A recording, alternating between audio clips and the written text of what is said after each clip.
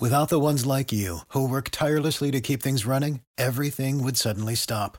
Hospitals, factories, schools, and power plants, they all depend on you.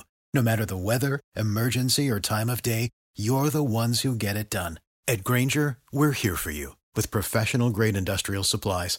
Count on real-time product availability and fast delivery. Call, clickgrainger.com, or just stop by. Grainger, for the ones who get it done.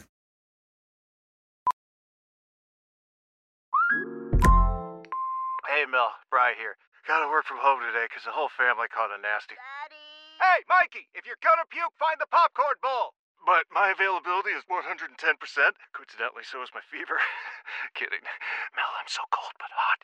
But I'm gonna get you that budget just as soon as... Mikey, popcorn bowl! Press 1 to use Instacart and get your family sick day essentials delivered in as fast as 30 minutes. Press 2 to keep working. Do not press 2. Just use Instacart, Brian.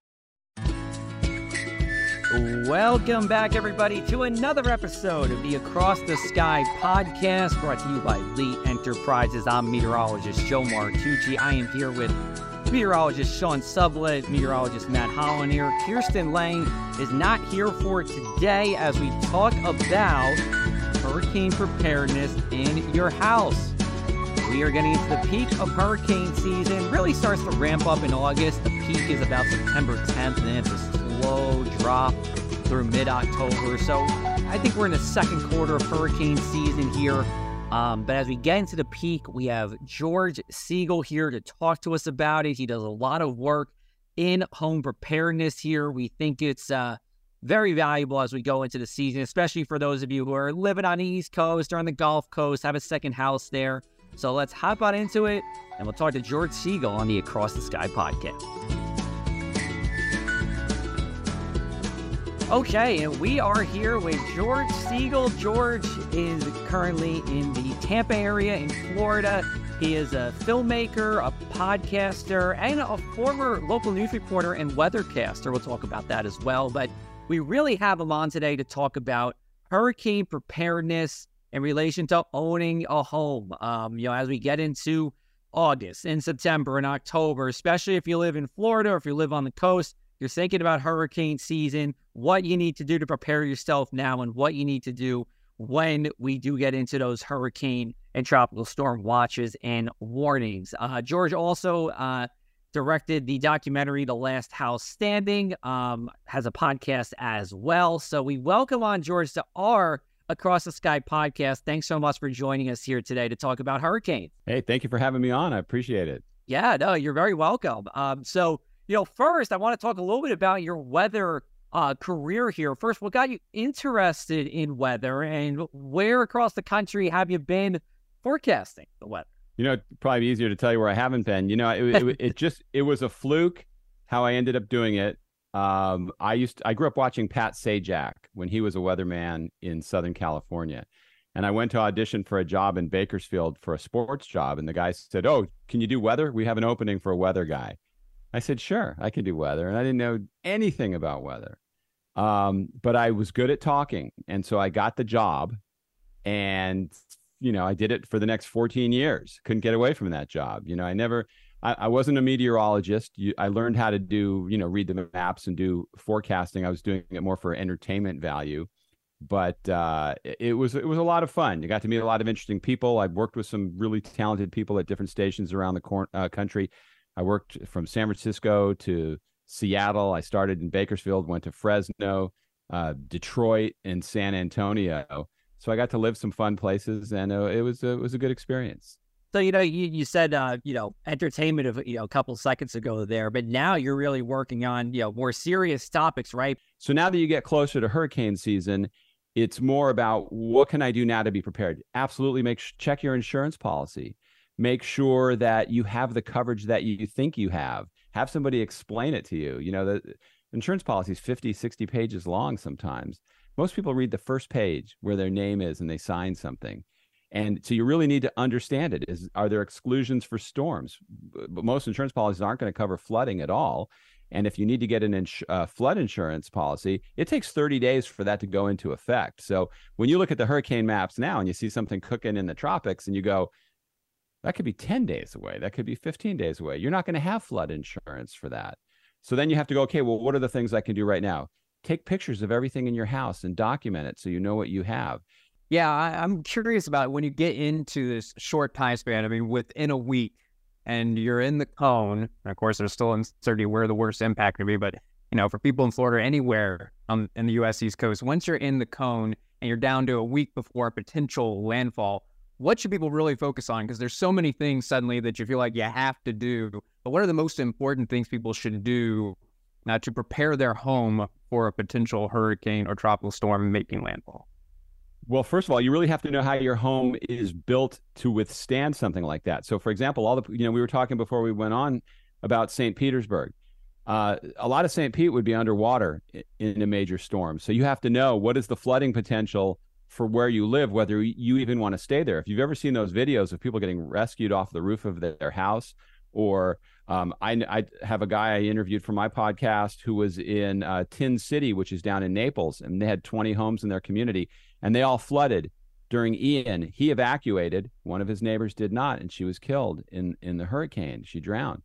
And it's just frightening to see those things. So you really have to know, okay, where I'm living, what is the risk here?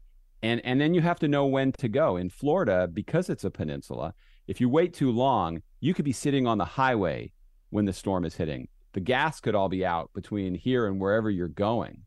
So you have to know when to leave, and you have to know what you're leaving behind and how safe is your house going to be there. It's like, are people going to break in and steal everything you have? What if your roof is leaking and you have to stop it from leaking? But the commitment has to be to protect your life and your family first. That has to be the number one thing. And when the experts tell you to go, I mean, as critical as I can be of weather forecasts, I think those guys do a phenomenal job. And I think first responders do a terrific job. But when you stay behind and are caught in a storm and they have to come get you, now you're risking their life. So it's a whole level of responsibility. But the main thing is understanding what you think your house will do in a storm, what your neighborhood will do. What's the flood potential like?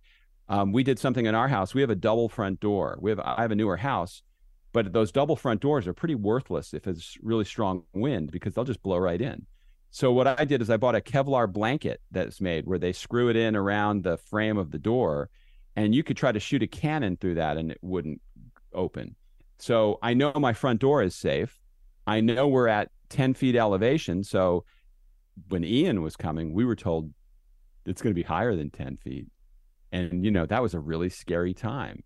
It is really interesting about Ian, though. I mean, because, to your point, right, it did look like, Tampa, Clearwater, St. Petersburg was ground zero. But as we know, Fort Myers was still always at a risk for it. It just wasn't in the center of the cone like you saw. So what are your ideas about, making sure when you're talking about a hurricane forecast cone that we could say, in the case of Ian, hey, look, if you're in Fort Myers, you still got to pay attention to this, even though it's Tampa, St. Petersburg, Clearwater was, 3-4 days out looking to be, they were in the center of the cone, but that didn't mean that they were necessarily, the worst case scenario for it either.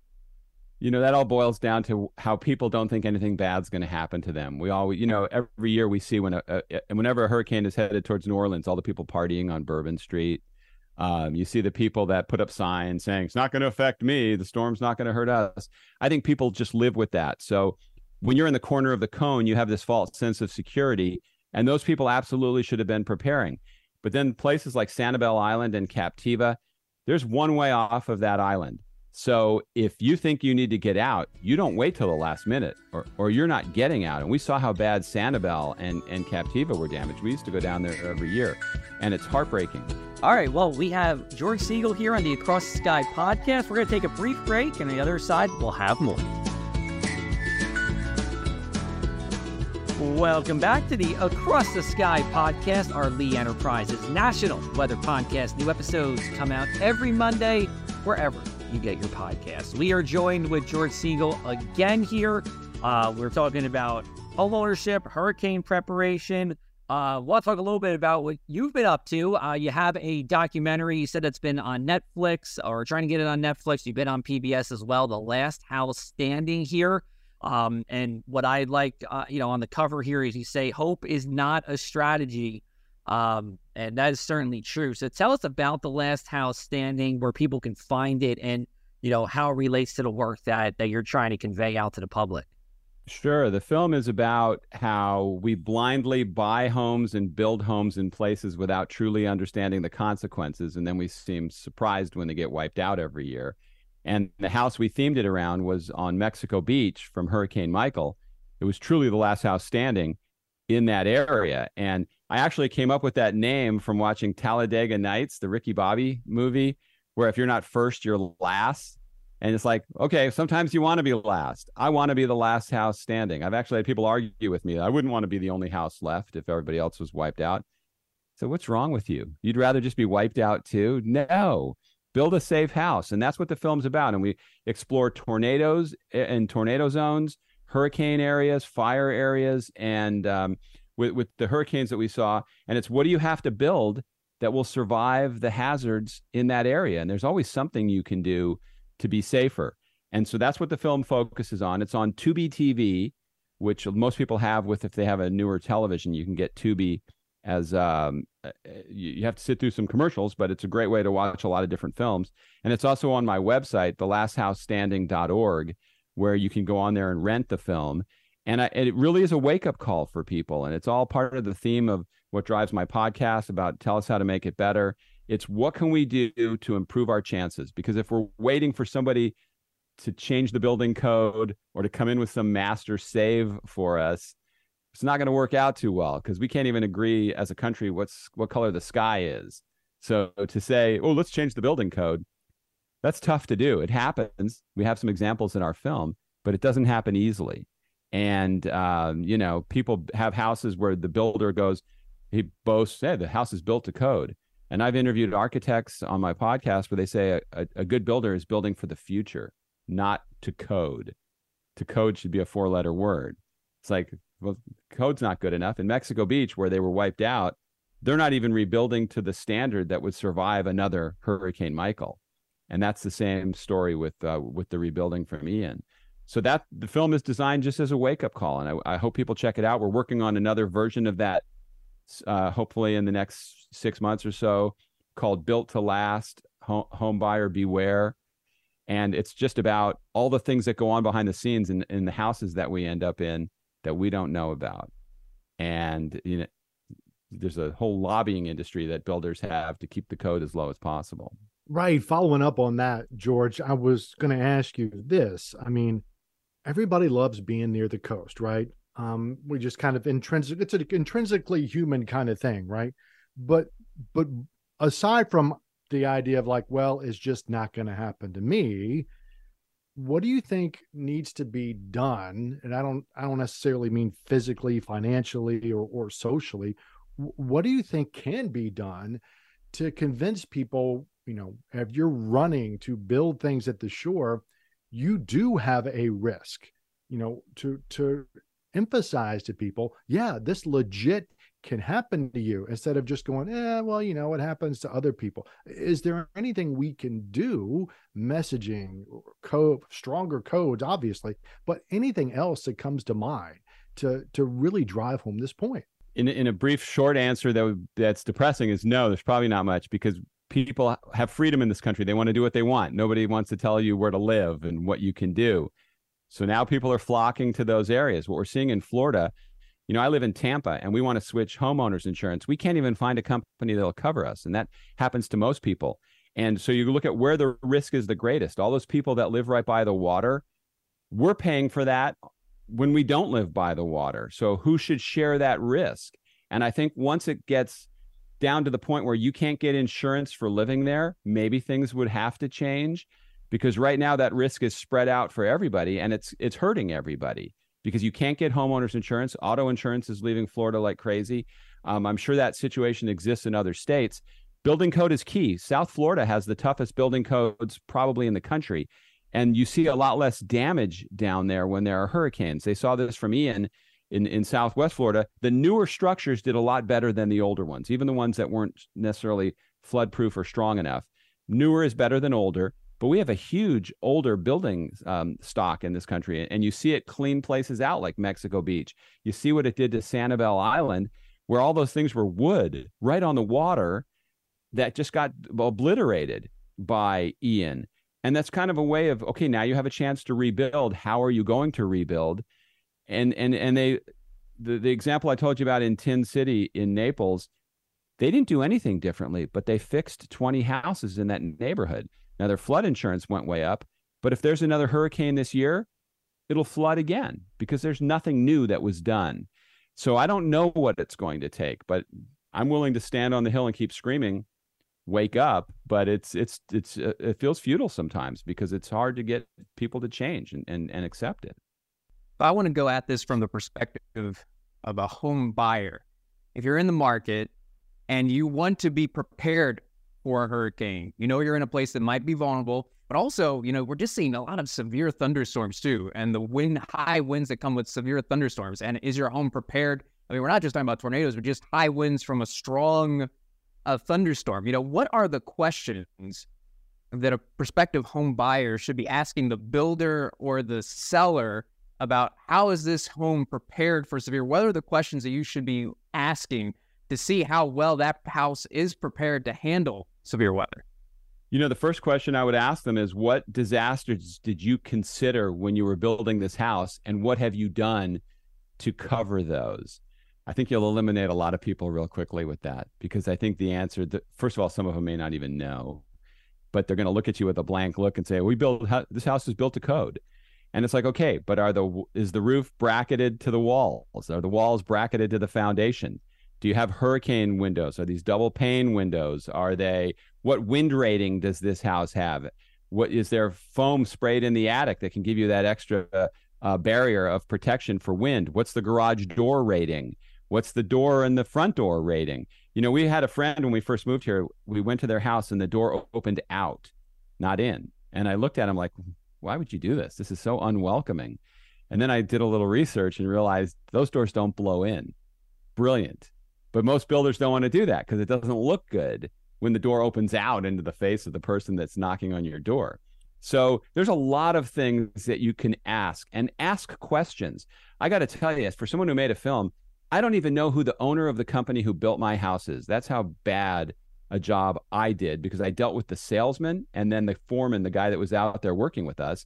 So I didn't get to ask a lot of those questions. So I'm somebody who knows these things now.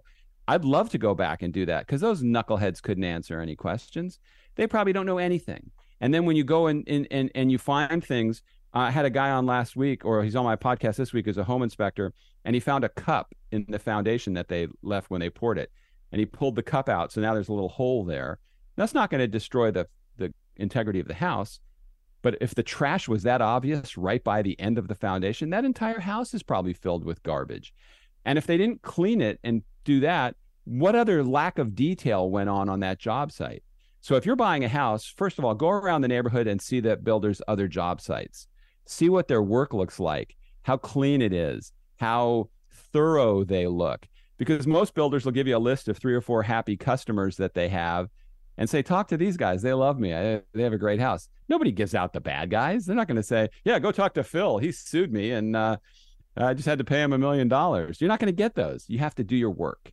You have to ask questions. Don't get lulled into the eye candy of the granite countertops and the wood floors. Ask about the safety features and beat them over the head with it. If they don't want to deal with you, don't deal with them. Don't reward mediocrity.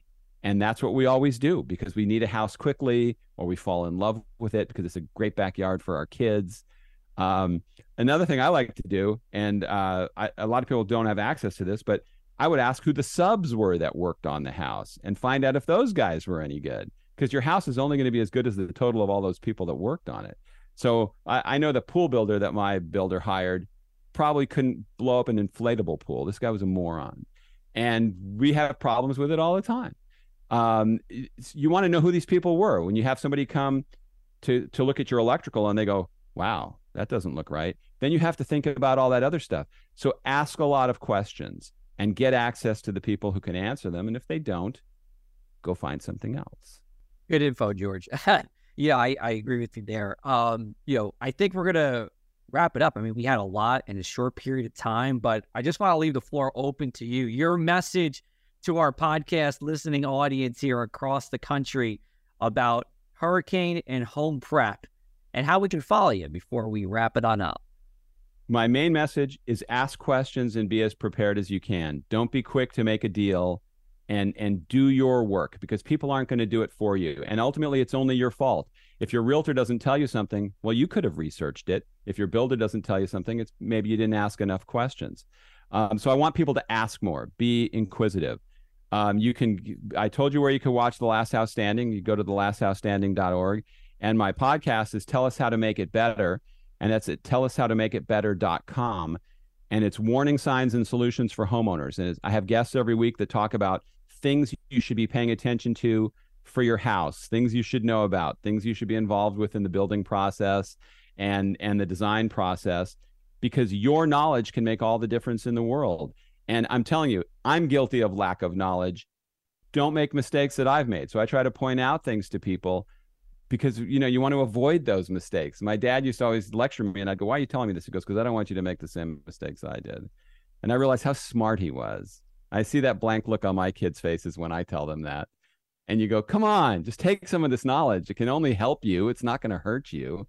And that's what I want people to come away with.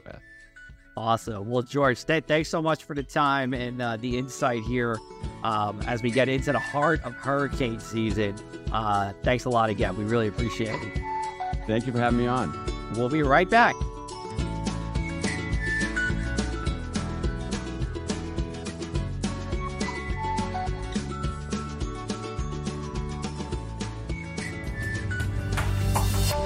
Looking beyond the atmosphere, here's Tony Rice with your Astronomy Outlook. Rocket launches are a spectacular sight, especially in the comfort of your own backyard. And there's a pair of opportunities that are coming up over the next week, not only for Florida, but possibly into the New England states. It's a busy week at the Cape, with Starlink satellites launching early Monday morning from Space Launch Complex 40, a communications satellite Wednesday, shortly after 11 p.m., from Launch Complex 39A, and another batch of Starlink satellites at 8:40 p.m. from Slick 40. While visibility will be limited to Florida and coastal Georgia residents for the first two, that last one, it comes at a time that may increase visibility up to the Carolinas. And this is because T0 is scheduled for the end of Sybil twilight. The sun is long set and there's not a whole lot of light left in the sky. But that's from the ground. Up where the rocket will be traveling, the sun is still shining and can illuminate the rocket's plume, and that could be prominent as the plume expands in the increasingly thin atmosphere, giving the plume what many describe as a jellyfish appearance. So you broadcast Mets along the East Coast, perhaps as far inland as Atlanta, Charlotte, and Roanoke. Let whoever's answering the phone that evening know that this is a rocket, not an alien jellyfish in the sky. Looking ahead to next Thursday, August 1st, a resupply mission to the International Space Station is scheduled for launch from the Mid-Atlantic Regional Spaceport at Wallops Island on Virginia's eastern shore. That 8:30 p.m. launch time will have similar lighting conditions, as it comes about 10 minutes before nautical twilight begins. That Cygnus vehicle will follow a southeasterly trajectory. We've seen visibility in past launches along this path that extends from Myrtle Beach, South Carolina, all the way up to the New York tri-state area. That's your Astronomy Outlook. Follow me at RTP Hokie for more spacey stuff like this. Thanks again to George for hopping on here. He lives in the Tampa area, so he sees a lot of this firsthand, at least the threats for hurricanes firsthand. I do really like what you said about asking questions. I'm currently in the trying to buy a home market, and now I'm thinking as I look for houses, I should probably be asking more questions than I am already. Sean, I think you've bought a house, looked into houses. Have you asked a lot of these kind of questions when you go into home ownership? Because I really kind of feel like a little afraid to ask these kind of questions sometimes. It is hard. I mean, you want a house. You're excited about being a homeowner for the first time or second time, and I've never bought one that was new. I've always bought one that somebody had been living in, and you double check that it's up to code, which is what he alluded to. But by my own admission, I haven't looked that deeply into this rating or that rating, right? So It's true. I mean, it's hard to sit there and ask those questions. But if you do live in a place that is especially vulnerable. Now, having said that, if I were to be fortunate enough to start looking at property near the coast, I mean, when I say near the coast, I don't mean oceanfront. I mean within 5 or 10 miles of the coast. I absolutely have to stop what I'm doing and think about that, because not only that, there's insurance. Like he said, homeowners insurance. Suddenly you're having trouble getting that in Florida in the first place. We've also seen that in California because of the fires. This goes back to the whole climate thing, which you alluded to, Matt. So yeah, there's a lot to unpack as the expression goes. I just want to say one thing too, with the insurance, in Atlantic City, the Jersey Shore, where I cover, day in and day out, a lot of talk is about discounts on your FEMA flood insurance. There's something called the community rating scale, where, it's a combination of paperwork done, actual things in the towns that help you accumulate points and get discounts on your FEMA flood insurance. You can get up to 45% off on your FEMA flood insurance if you live in a town that takes these tasks seriously about mitigating coastal flooding. We have a town here, Avalon in New Jersey, beautiful area, beautiful town. They get 35% off, and that's the only town in the state that gets that kind of percentage off. And that saves, across the whole town over $1 million a year just by the increase in the rating there, So it's called the Community Rating Scale. You can check it out. It goes from level 10, which is no percent off, to level 1, which is 45% off. But if you live along the coast, thinking about buying along the coast or along a waterway, rivers, check that out, because, your town, you might want to talk to your elected officials a little bit more about, hey, maybe we should be doing some of this, as you go forward. Well, and one of the things that stood out to me is, you can ask the question, was this house built to code? And the answer is yes. But then the follow-up question is, well, what is the code? Mm-hmm. And, I think that's something that has to be looked at, because are we building homes the right way? Are we building them to withstand increased extreme weather events? Extreme weather is happening more frequently. It's becoming more likely that your home is going to be impacted by a hurricane or impacted by a severe thunderstorm. And so the code that we were building to may not be up to par now. I think we really have to look into that. But the problem is, in order to build a safer house that can withstand strong winds, it's going to cost more. And we already know that there's a big problem with the cost of housing. And so when you tell people, well, now we have to increase the home costs to build it safer, but we shouldn't compromise safety, for cost. So I think what we need to look at is ways to improve the safety of homes, make them be able to withstand extreme weather better, but not have this huge inflated cost, because that definitely will turn a lot of people away. But you don't want people to say, well, no, I'm going to pass on that. I'm going to build a less safe house just to save money. You don't want it to come to that. So that's something we really have to look at moving forward, I think, is making sure that we're keeping things affordable, but also improving the quality of it. Yeah, absolutely. All right. Well, another episode in the books here. We will be back with you next Monday as well. And before we do that, we want to tell you, you can, if you have any questions, weather questions, climate questions, questions about us, you can give us a shout. We're all on social media. You can find us there. Or if you're interested, we still have our hotline that you can check out. That phone number is 609-272. I keep forgetting this, 7099. So you can check us out there, and you can give us a phone call as well. As we or an email. I'm sorry? Podcast@lee.net if you want to send an email. There we go. If you don't feel like calling, it is 2023. People don't always feel like calling. You can go to podcast@lee.net as well. Taking a look at what we have down the road, we got a nice mix of people. We have Zeke, Hausfather. Sean, did I say that right? Hausfather, yep. Hausfather. We're talking about the near record or record warm ocean waters. The August 7th episode is going to be Bruckner Chase, who does a lot of stuff nationally based in my home market here, Atlantic City, about ocean and coastal safety.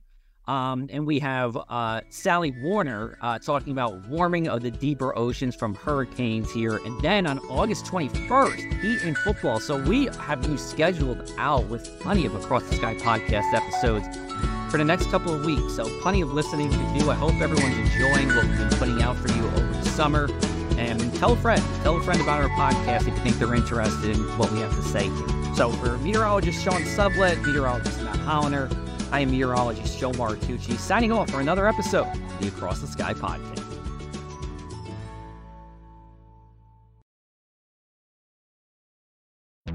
At Strayer University, we see you striving to work harder and go further. That's why we provide you with the tools you need to get there, like offering a brand new laptop when you enroll in a bachelor's program. So you can do your coursework anytime, anywhere, and always keep striving. Visit strayer.edu to learn more. Eligibility rules, restrictions, and exclusions apply. Connect with us for details. Strayer University is certified to operate in Virginia by Chev and has many campuses, including at 2121 15th Street North in Arlington, Virginia. Without the ones like you, who work tirelessly to keep things running, everything would suddenly stop. Hospitals, factories, schools, and power plants, they all depend on you. No matter the weather, emergency, or time of day, you're the ones who get it done. At Grainger, we're here for you with professional-grade industrial supplies. Count on real-time product availability and fast delivery. Call, click Grainger.com, or just stop by. Grainger, for the ones who get it done.